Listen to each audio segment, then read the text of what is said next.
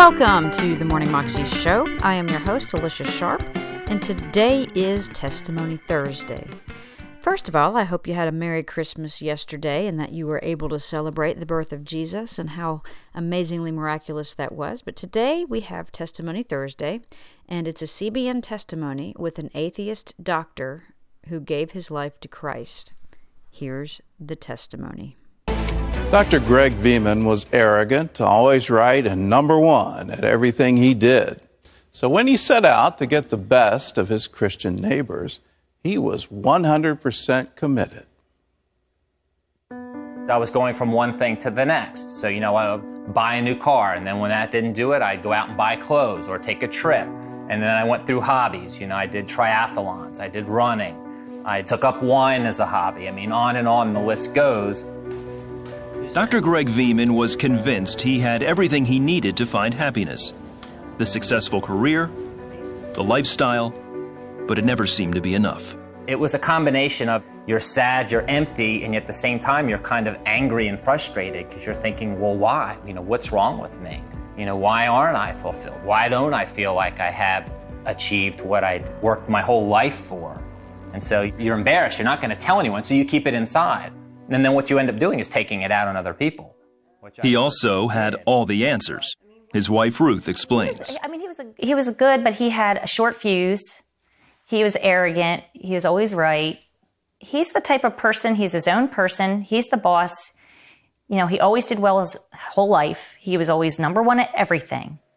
Greg was quick to take issue with others, including his Christian neighbors, who Greg thought were giving his family the cold shoulder. I'm going to get a Bible, and I'm going to prove to them that they're not practicing what they preach. Greg started reading the Bible and was shocked by what he learned.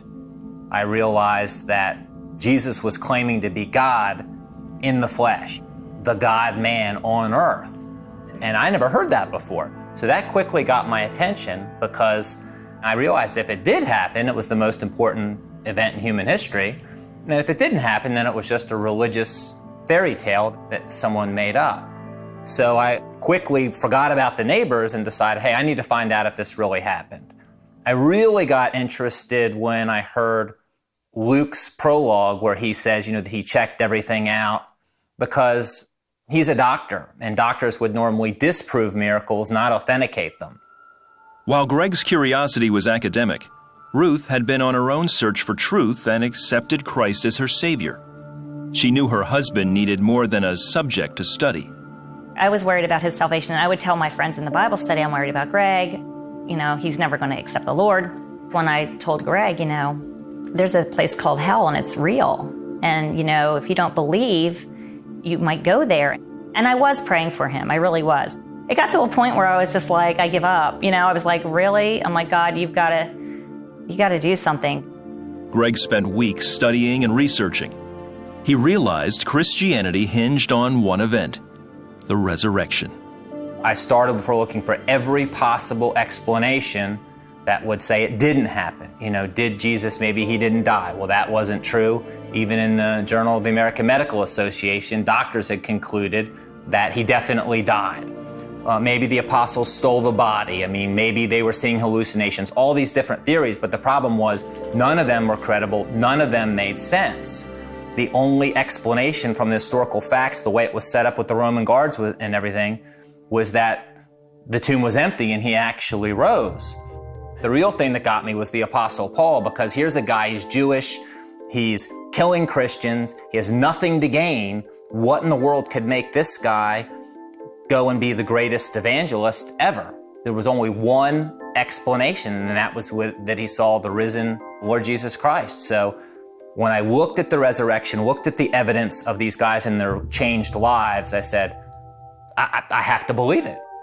Now Greg had the answer, or at least he thought he did.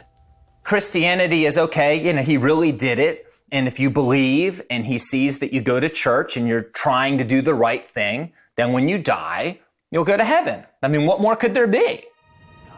Greg was about to find out. It started after he treated a walk-in patient at work.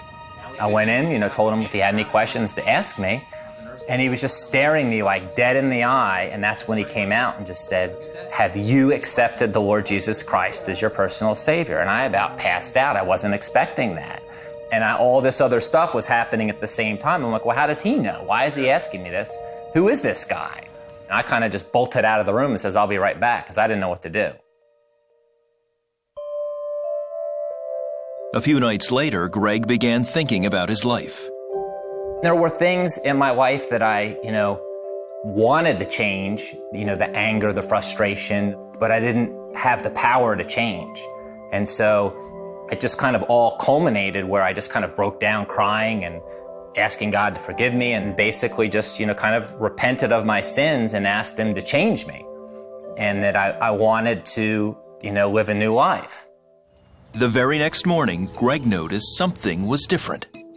I was just like completely peaceful. I wasn't frustrated. I wasn't feeling angry. I felt content for no reason. So I quickly expected everything to dissipate and go back. But as I began to live that day, I realized, hey, there's something really different. So if I was different and feeling completely different, I had to have been changed, or something in my biochemistry of my body had to be changed. I said, well, maybe somehow my antihistamine got switched out for something like Valium.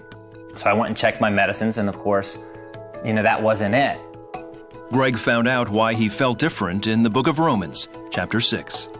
Basically what it said in there was that when you become a believer and get saved, and the Holy Spirit comes into you, which is something I was completely unaware of, that the old person that you were somehow dies. And then it cross-referenced that to Galatians 5:22, which talks about how the fruit of the Spirit is love, joy, peace, patience, kindness. And I'm like, hey, that's it. That's how I feel. I've got that list.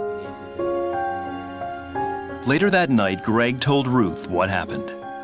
It was a miracle to me because I didn't ever think that Greg could ever change. He was suddenly concerned about other people, which shocked me. Greg went looking for the patient who had talked to him. The problem was his name wasn't on the schedule anymore. It was handwritten in ink, and I knew exactly when it was, and it's not there. And I checked for like the whole month, and the guy basically wasn't there. His record was completely gone. There was no evidence that he ever came in the office. Greg says while there's no doubt the life, death, and resurrection of Jesus are true, the real proof is in his changed life. I would say since the day I was saved, I've never felt alone. I've never felt empty. I've never felt all of that discontentment and stuff. I feel like I'm married to a different person. I feel like my old husband is not around anymore, and I've got this new husband who's awesome. For Greg, the truth is clear. Every other religion is man seeking God. Christianity is God seeking man. There's a real test for Christianity. You call on Christ, put him to the test. He won't just forgive your sins, but he's going to change you right now so that you know that it's true. And that's a big difference. That was a CBN testimony, and you can find it on YouTube if you search under cbn.com, Atheist Finds God After Doing His Own Research. You can also find out more information at cbn.com. Have a wonderful day today. I'll see you again tomorrow for Fun Friday. God bless.